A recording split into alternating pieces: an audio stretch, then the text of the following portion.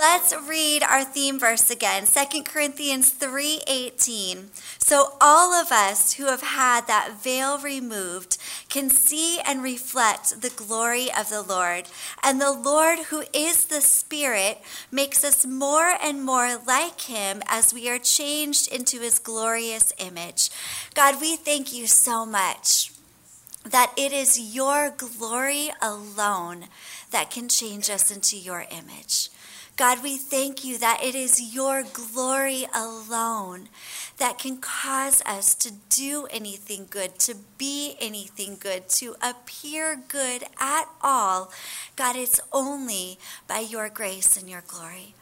God, we thank you for that beautiful message and testimony of Joyce, and just heartbreaking.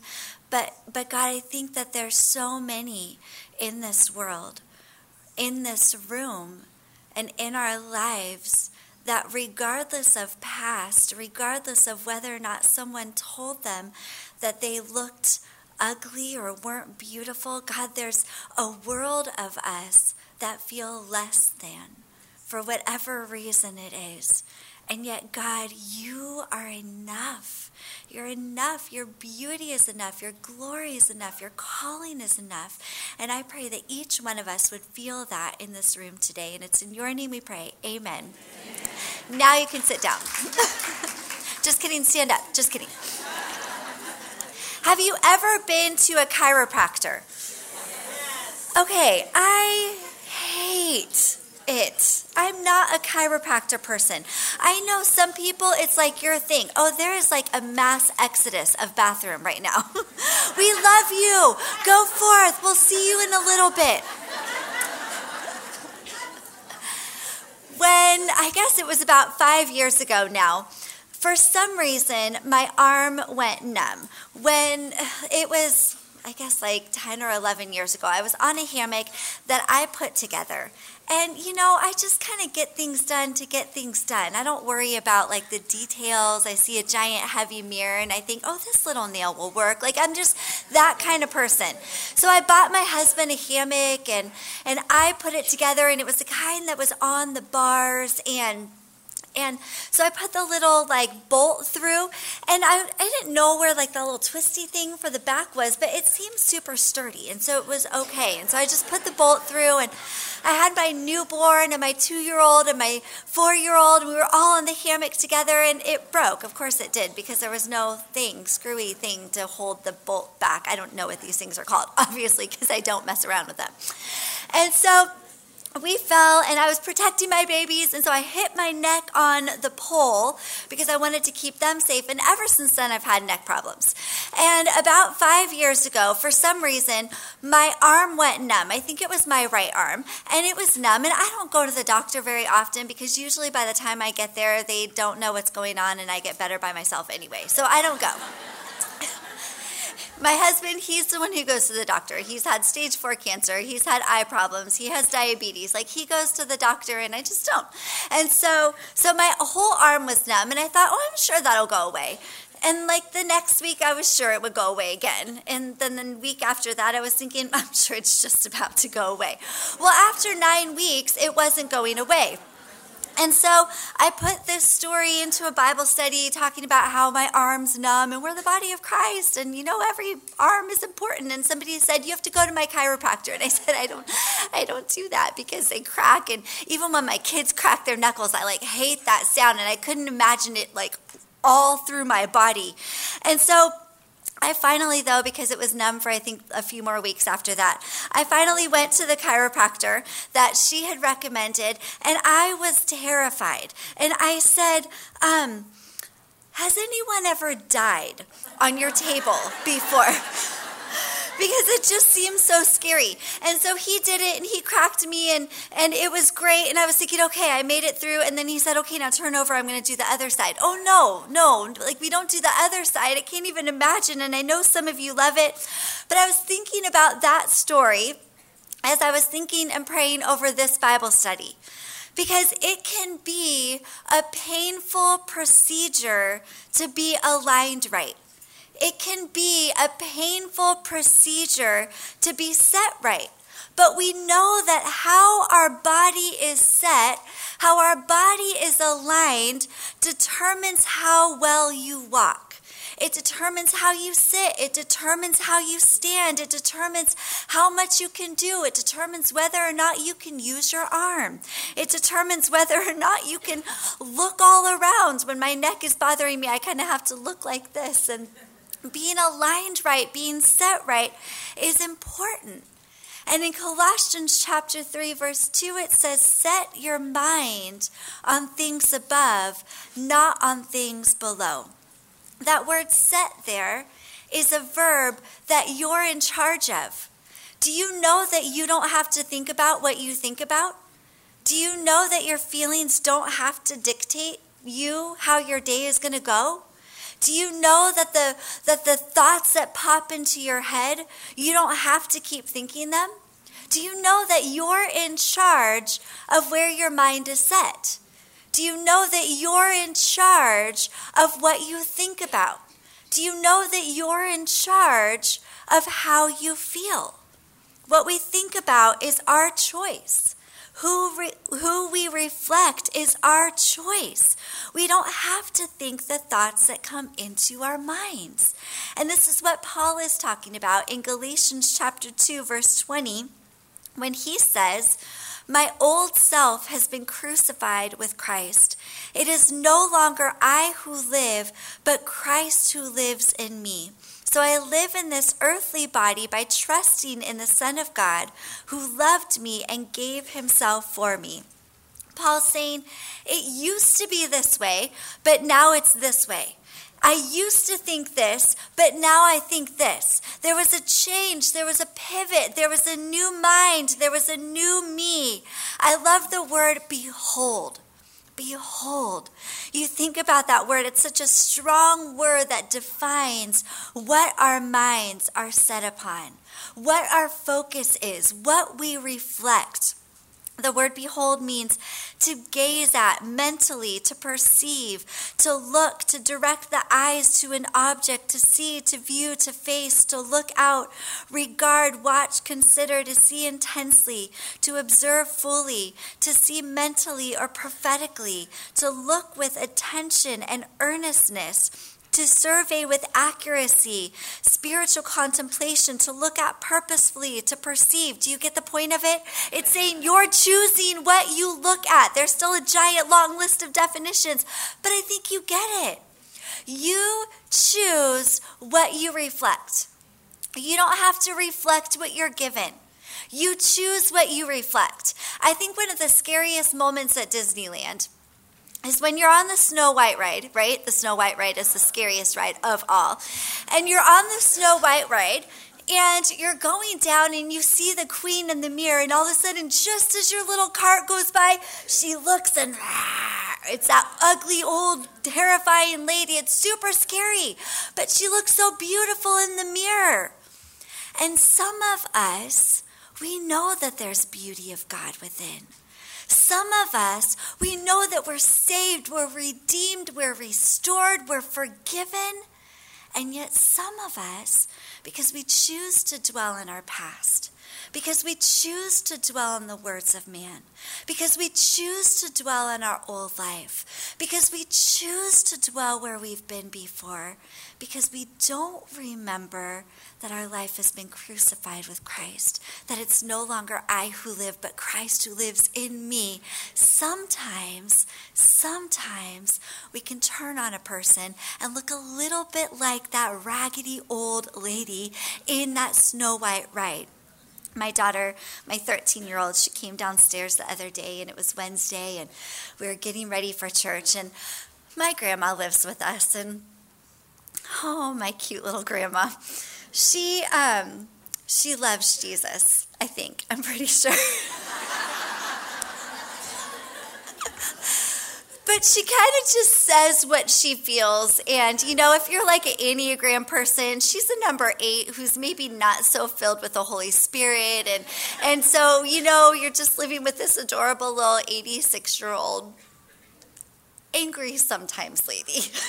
She's super cute. And so my 13-year-old, she's adorable. And she comes bounding down the stairs, and she just curled her hair for church, and she was all ready. And my grandma's in the kitchen with me, and she looks at my youngest, Aaliyah, and she just says, "Oh, are you okay? You look really raggedy today." And Aaliyah says, "What?" And she says, "Well, I mean, I guess it's not all of you. It's just your hair. It's like, blah." You know, and in moments like that, we get to choose what we reflect. Will it be our old person who comes out, or will it be Christ crucified within me? 1 John 3:1 tells us to behold what manner of love the Father has lavished upon us. When we are setting our mind, when we're choosing what we think about, when we're choosing to behold, when we choose what we reflect, do we behold what manner of love the Father has lavished upon you? Isaiah 40 verse 9 says, "Behold your God." Girls, do we dwell on mentally, physically, with our eyes, with our souls, with our hearts? Do we choose to behold our God? Do we choose to behold his love? Do we choose to behold his presence? He's our God. Do we choose how to behold how he lived, what he does, how he loves us? We see so many things, don't we? But unless we're seeing with our attention, we will miss what God is doing. What is our attention on? There's only two categories given in that verse of Colossians. When we take our mind, I want you to picture yourself holding your cute little brains, holding your cute little heads. I know it's kind of freaky, but don't think about it too much. But just picture yourself holding your heads, holding your mind, holding your thoughts, holding your gaze. Where do you set it? On things above or on things below? There's only two options.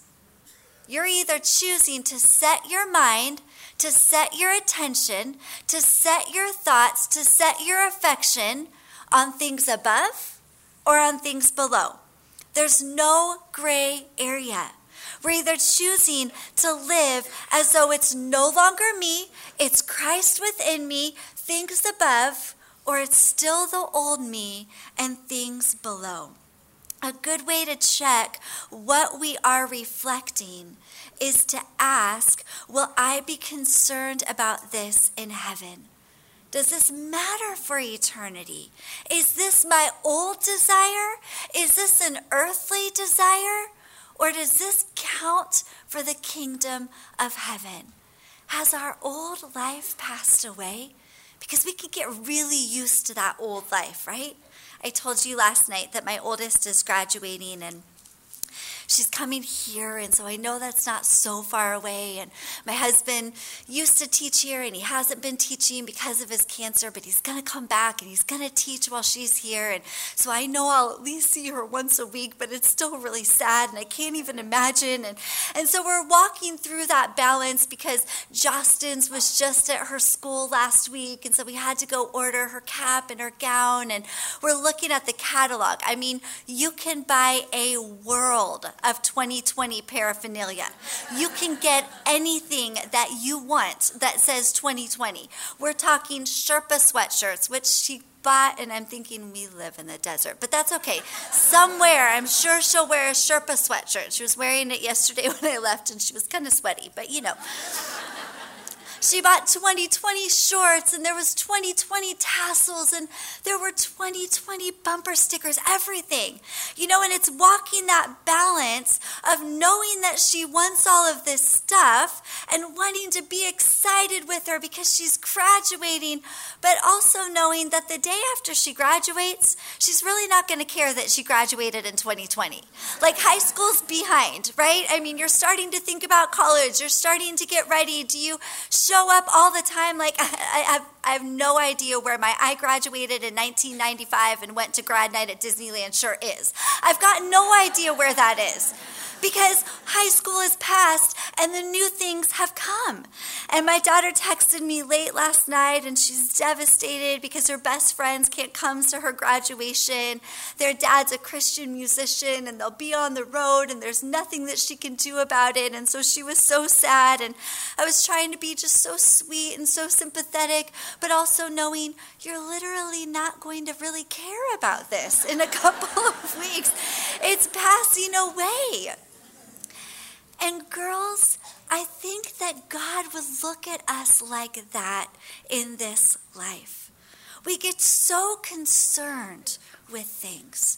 We get so bogged down with things. We get so confused and overwhelmed with things that are passing away. We're so focused on the temporary, but we need to be focused on the eternal. The question should be, is it above or is it below? Is it new me or is it old me? Is it Christ or is it my flesh? Would Jesus think about this? Would Jesus dwell on this? Would Jesus do this? Would Jesus go there? Would Jesus say that? Because if the answer is yes, then it's Christ in you. But if it's, would Jesus say this? No. Would Jesus go here? No. Would Jesus do this? No. Then your old flesh is not so crucified, and you're reflecting the crazy lady on Snow White. He says, set your mind on things above where Christ is, because it's no longer you who live. Behold your God. Set your mind. You don't have to think about what you're thinking about. You choose what you're thinking about. Behold your God.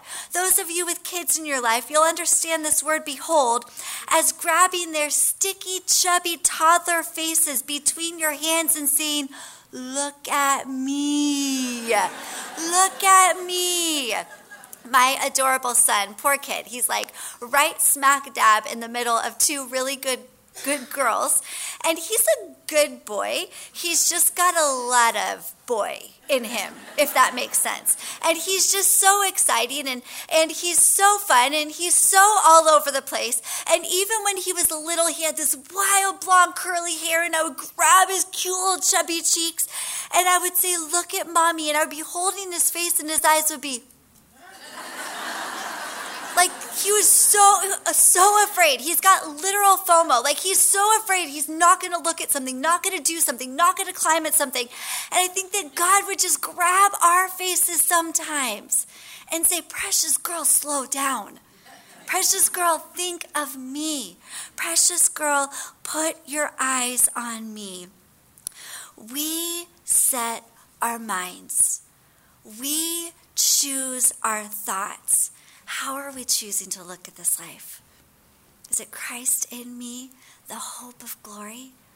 Is it my old flesh, my old self, my old life is done and it's past and I've made it through the veil and it's Christ in me, Christ crucified within me? I read this and thought it was beautiful. It says to behold for the Christian is to look to God, to Jesus, and to the Holy Spirit that we see. Observe and comprehend his will and his ways through his word, the Bible. It means we have a choice to behold or not to behold. It represents the responsibility that is our part in the Christian walk. We behold the ways of God, then behold our own lives. As a result of that beholding, we see to align ourselves more and more with that which we are called to behold. Behold is a responsible word. It's a call to keep our eyes open, to make sure we're seeing and hearing clearly and accurately so we can make those decisions that will glorify God. Behold is a prophetic word. It beautifully describes someone who is focused on pleasing their master. I loved that description, don't you? It's our responsibility. Can we make our image that of God's glory? No. God does that. Can we forgive ourselves? No. Can we change ourselves? No. Can we make ourselves pure and clean and righteous? No. But is it our responsibility to keep that mirror clean? That mirror of being in God's word, that mirror of choosing to reflect his glory, that mirror of choosing to dwell our minds, our thoughts, our words, our eyes on who God is. Yes. In every situation, we have a choice. Will it be the old life, the crucified life? Which one will it be? Behold my life or beholding God's life? Do my old fleshly desires win or do God's desires for me win? Will we trust in him? Will we trust that he's good and that, yes, this doesn't seem good or that doesn't seem good, but God, you are good and you only give good things and you will take this and you will work it together for good? Will we trust in his character beyond what we can see? Will we choose in those times where we're anxious, where we're fretful, where we're worried, where we're nervous? Will we choose to turn our attention toward God and his ways and his faithfulness? Will we choose to be hidden in Christ? Will we choose to put to death those things that war against our crucified life? Do we know we're in a battle right now? I remember one day, I think my kids were maybe 8, 6, and 4, and my son was 6, and I said, I want to teach you guys a game. I want to teach you how to play war. Now, I meant the card game, where somebody puts a card down and somebody puts a card down, and he didn't know that. He said, I'll be right back. And he had this giant curly hair, and he couldn't say his W's and his L's, and I was really worried about it because, he wanted to be a pastor, and I was thinking he's going to say, open up to the book of Romans. But it's all gone now. It's all gone.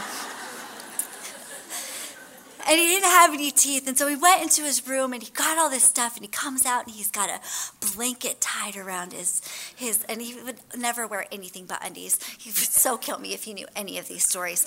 And he had a blanket tied around him, and he's just naked except for his undies, and he's got a sword, and he's got a shield, and he's ready, and he said, I'm ready for war. And I had hot chocolate and cards at the table because I was ready for war also with hot chocolate. And some of us are ready for war. We know that this life is a battle, so get out the hot chocolate and let's sit down and play. No, girls, you're in a battle. You're in a battle. You need your cape on. You need your sword of the word. You need the shield of faith. You are in a battle. And that battle begins with what you choose to think. That battle begins when we choose to say, no, that is things below. I'm setting my mind on things above. That battle begins. That battle is won when we choose to say, no, that's my old life. I'm crucified with Christ.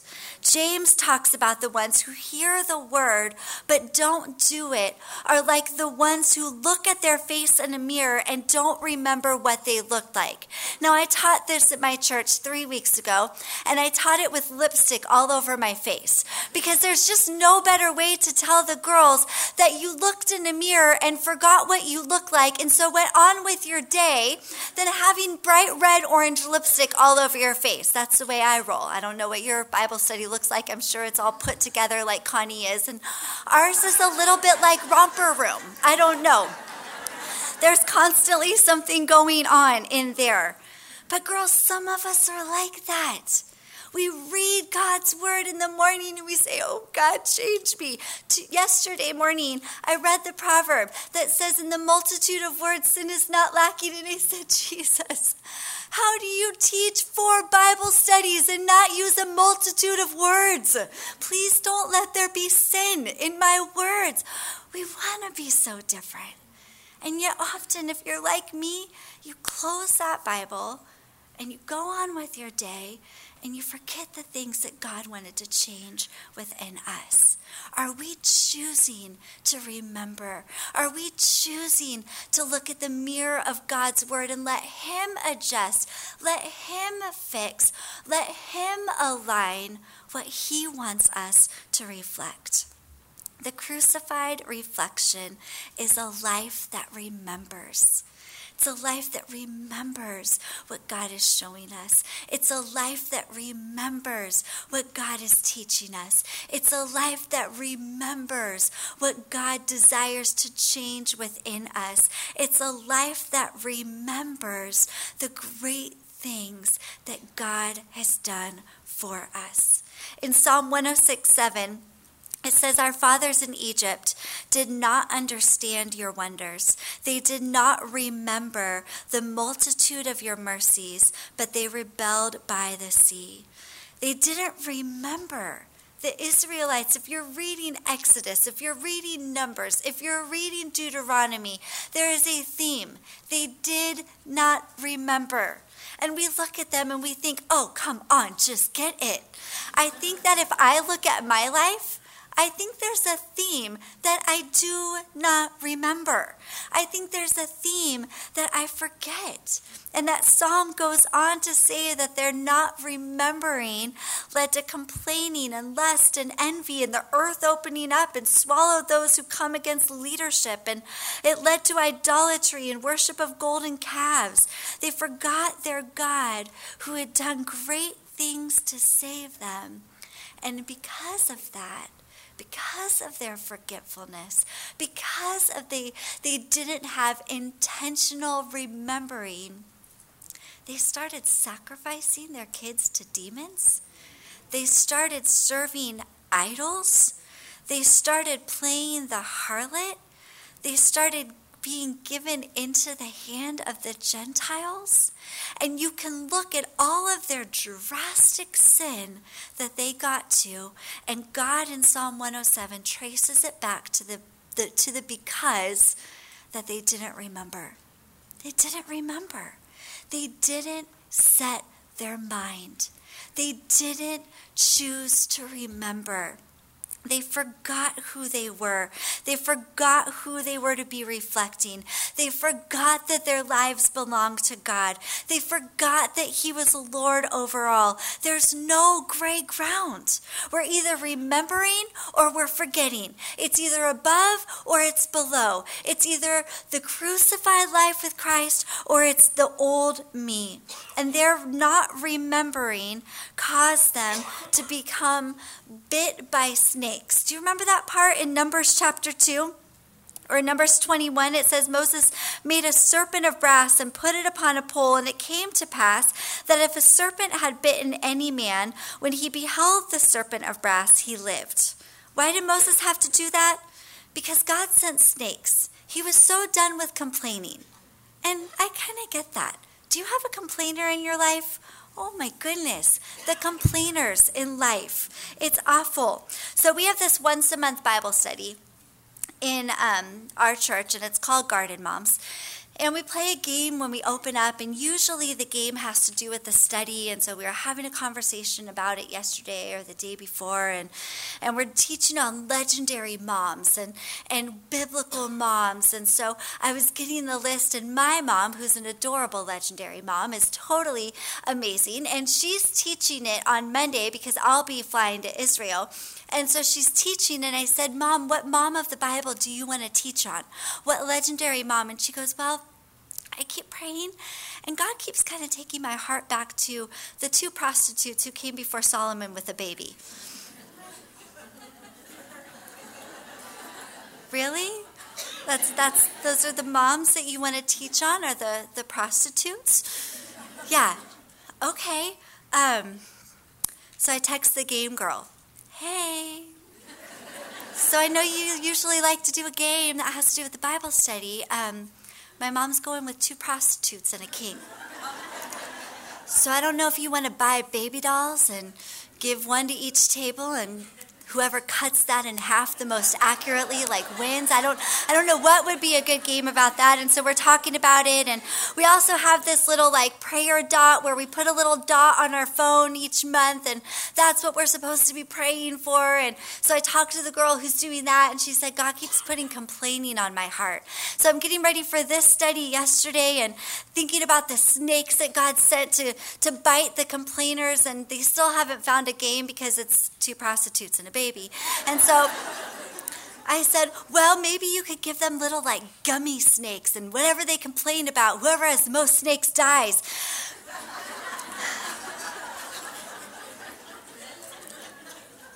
Would we not be complainers? Do you know that every complaint that we give is an attack on the goodness of God? Oh, we don't see it like that because we're not really thinking about God in that moment, right? We just complain. We don't like the weather. We don't like this. I'm tired of this or that, or the kids or husband or my job or blah, blah, blah. And we don't really think about it as an attack on God, but our God, who says that he only gives good gifts, our God, who says that he works all things together for good, our God, who laid aside all that he was so that we could live in him. When we choose not to remember how good he is, when we choose to complain, we are attacking his character. We're attacking his character.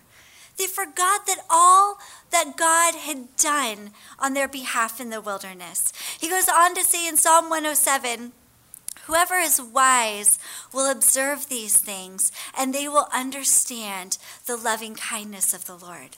Girls, those of us who are wise in this room will choose to observe what God has done. And because of that, we'll understand the loving kindness of the Lord. See, what we choose to look at chooses what we reflect. And what we choose to reflect chooses what we understand. It all begins in our thoughts. Wisdom and peace is found in remembrance and beholding and setting our minds on the good things that God has done. Girls, our lives, our salvation were bought by the precious blood of Jesus. The choice to live and reflect a crucified life for Jesus comes from choosing to live and reflect in the light of all that Jesus has done for us. Because do we remember that he didn't have to save us? He chose to. He didn't have to save us. He could have just said, whoever gets it right, you get to go to heaven. That's done. He didn't have to save us. And even in his salvation, he doesn't have to commune with us. He would have been completely justified and righteous and beautiful and gracious to save us and then to leave us and let us meander through our lives, and then as soon as we die, we get to come to heaven. And yet he chooses to pour his presence out upon us. He chooses to love us. He chooses to be kind to us. He wants to talk to us. He literally desires to be with us. And that astounds me because I don't know about you, but I deserve the wilderness and the desert and the snakes. And instead, he loves me. And in that perspective, it suddenly becomes not about what I gave up to choose the crucified life of Christ. It becomes more about everything that God was willing to take away from me so that he could give me his crucified life. It becomes no longer about what I want, but about who he is. It becomes no longer about what I gave up, but all that I've gained. And suddenly we have the perspective of Pascal when he said, instead of complaining that God had hidden himself, you will give him thanks for having revealed so much of himself. Because he just doesn't have to. He doesn't have to reveal himself. Do you know that by living the crucified life, that you give up nothing and gain absolutely everything? You gain a God who doesn't have to want our lives, and yet he does. What does he owe us? Absolutely nothing. And yet he only wants our lives. He only wants our minds, our hearts, our focus to be on him so that we can find the fullness of joy that is found in his presence. So that we can find the blessings that are at his right hand and they can be poured out abundantly onto our lives. Girls, think about what God has done. Do you remember? Do you choose to remember? The psalmist goes on to declare in Psalm 107, "Oh, that men would give thanks to the Lord for his goodness and for his wonderful works to the children of men." Do we give thanks? Do we remember? Have we set our mind on God and the great things that he has done? And yes, sometimes the crucified life, it contains trials. It contains difficulties. It contains hard times. But wisdom chooses to remember and reflect on the fact that our shoes didn't wear out, that I always had food, that God gave me manna, that my feet didn't swell, that my cattle didn't decrease. The wise mind chooses to reflect on those great things that God has done. So behold your God and find the good. Reflect on his goodness, his grace, his mercy, his love, because this crucified life is not all about what we've given up. It's about what we've gained. This crucified life must keep our mind on who God is and why he traded lives with us in the first place. It's got to keep our minds on who we were without him. In 2 Timothy, we're told that godliness with contentment is great gain. And in that verse, the definition of godliness means to be in awe of God. So this contentment that comes from godliness actually comes from the extent that we are in awe of God is the contentment that we'll find. Trusting in, looking to who he is, who he says he is, being in awe of him, having a big picture of him, to the extent that I give all of me to Jesus, who deserves so much more than my measly life, I will receive contentment. Are you discontent today? Is there anyone in this room who feels discontentment? Maybe you feel discontent with your appearance. Maybe you feel discontent with your weight. Maybe you feel discontent with your outfit. Maybe you feel discontent with your car, with your house, with your family, with your job. Do you feel discontent in here today? God would say to you, you're discontent because you're not looking at me. You're discontent because you're looking in the actual practical mirror of the you that's fleshly, that's old, that you see. You're discontent because you're looking at everybody else's everythings. You're discontent because you're scrolling through, seeing what everybody else is eating, where everybody else is going, what everybody else is doing. Girls, are we looking at God? Are we reflecting on who he's been? Are we reflecting on who he is? Are we reflecting on how great he is? Because his is a reflection worth emanating. Like it's been said, his past faithfulness demands my present trust. When you reflect through your life, I think we'll all find that he has not failed us in a single moment.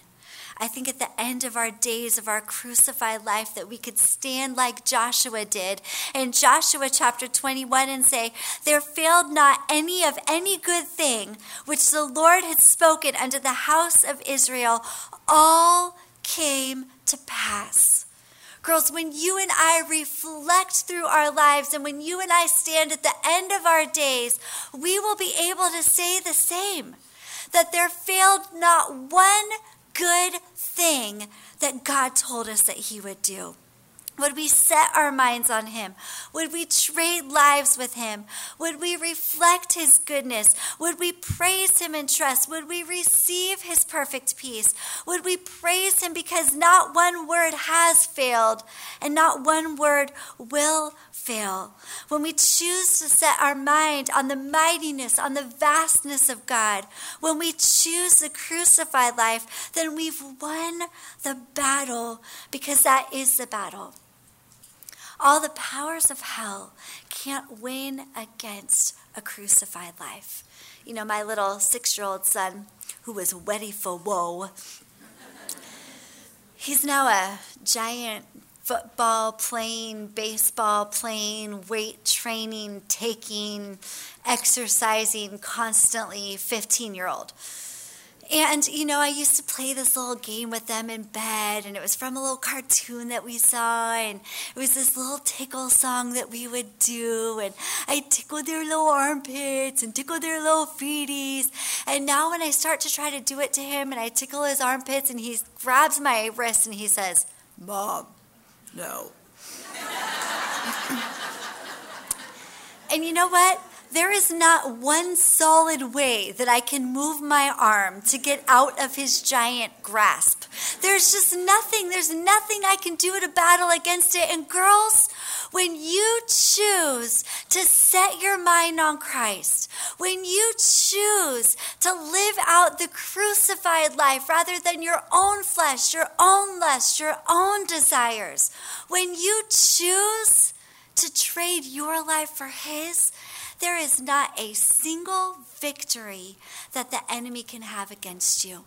It gives you giant arms without having giant arms. It's great. I mean, you want to talk about unstoppable, undefeatable, determined to take every thought captive and set it on the things above. Determined to let Jesus live fully through you. You read Hebrews chapter 11, those people were unstoppable. Not because they were great and perfect, but because God was big to them. Is God big to you? Does your life fully belong to him? If it does, then you don't need to worry. I mean, if it's his life, what do you have to worry about? If it's his choice, if it's his decisions, if it's his ways, you don't have to worry about anything. You get to go back to kid life. I mean, was kid life not the greatest thing in the world? A lot of things that I do, like coming to teach at retreats or going to doctor's offices or going to the dentist, I don't think I'm old enough to do this by myself. I mean, kid life was great. You just went where they went and you ate what they gave you. Girls, that's the life you live with Jesus. You don't have to worry about that. God takes care of the grass. He takes care of the birds. You're surely not going to starve. You're surely not going to be naked. God will take care of you.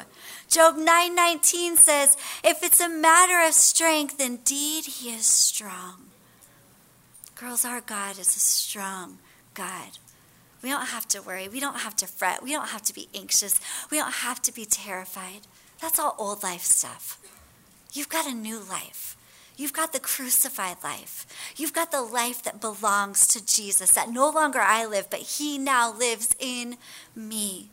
There's no situation, trial, problem, or fear that God does not offer his strength in. Would we choose to live our lives for him? And I just kind of want to close with a question of how much of you does he have? Because you think about the Israelites as they were marching along with Joshua.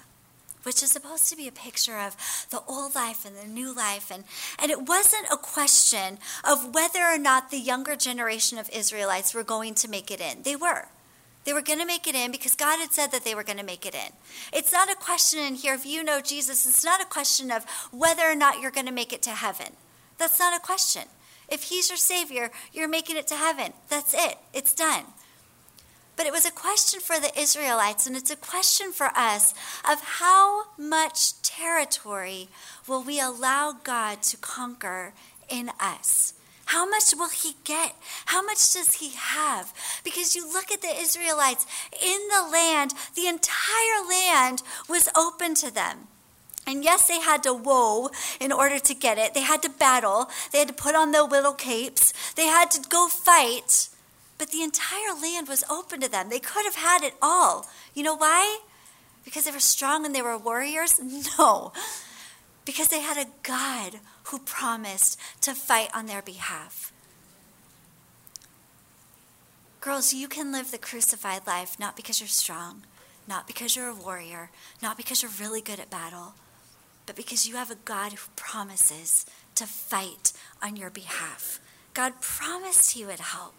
But you read through Joshua, you read through Deuteronomy, and we see that so often they just chose apathy because it was just a little more comfy. They chose the old ways. They chose the old life. They chose to live the carnal life. They said things like, oh, they're too strong. They have iron chariots. They this, they that. They're really giant. They're really big. All nonsense and excuses. They had a warrior who was willing to fight for them. They could have had as much land as they wanted. They could have conquered as much territory as they desired because God was on their side and he's the victorious one. Girls, as you sit in here today, your reflection, your image, well, God says that you're more than a conqueror. You're not just a conqueror, you're more than a conqueror. That's exciting. I don't know what that means, but that means like that you can conquer and more than that. Our lives belong to Jesus. He's given us all we need for life and godliness. All we need. Now, I was thinking about the tribes in that conquering of Reuben and Gad and Manasseh, and they wanted to live on the outskirts. Remember that? Could say in today's terms that they wanted the heavenly destination without the crucified life on earth. They wanted the ticket to heaven without the reflection of Jesus upon their lives. And because of that, they were the first to be pulled into idolatry. They were the first to be attacked. Why? Because they didn't fully enter in. They didn't fully trade the old land for the new. Essentially, they wanted the new future with the old habits. And some of us in this room today, that's you. You want the future, but you want to keep the old habits. You want the crucified life of Jesus to give you the salvation, but you don't necessarily want to live that. And for any struggle of sin that we have, it's because there's some kind of kickback from it still. We still think that we get something out of it because we don't see how God sees. Girls, would we see that reflection, that which he sees? And you know what? It's so beautiful because all we have to do is say, God, this is yucky. I know that this is earthly. I know that this is old life. But I don't think that I see it the way that you see it. Could you open my eyes? Could you give me that image? Could you show me how you see it? And he will. When we choose to struggle in areas, when we choose to remember that Christ was crucified, when we choose to remember, choose to set our mind on things above, not on things below. When we choose to remember that our old life has been done away with, that we've entered through the veil, that we have God's crucified life, then there is nothing that can stop us. A.W. Tozer said, God is looking for people through whom he can do the impossible. What a pity that we plan to do only the things that we can do by ourselves.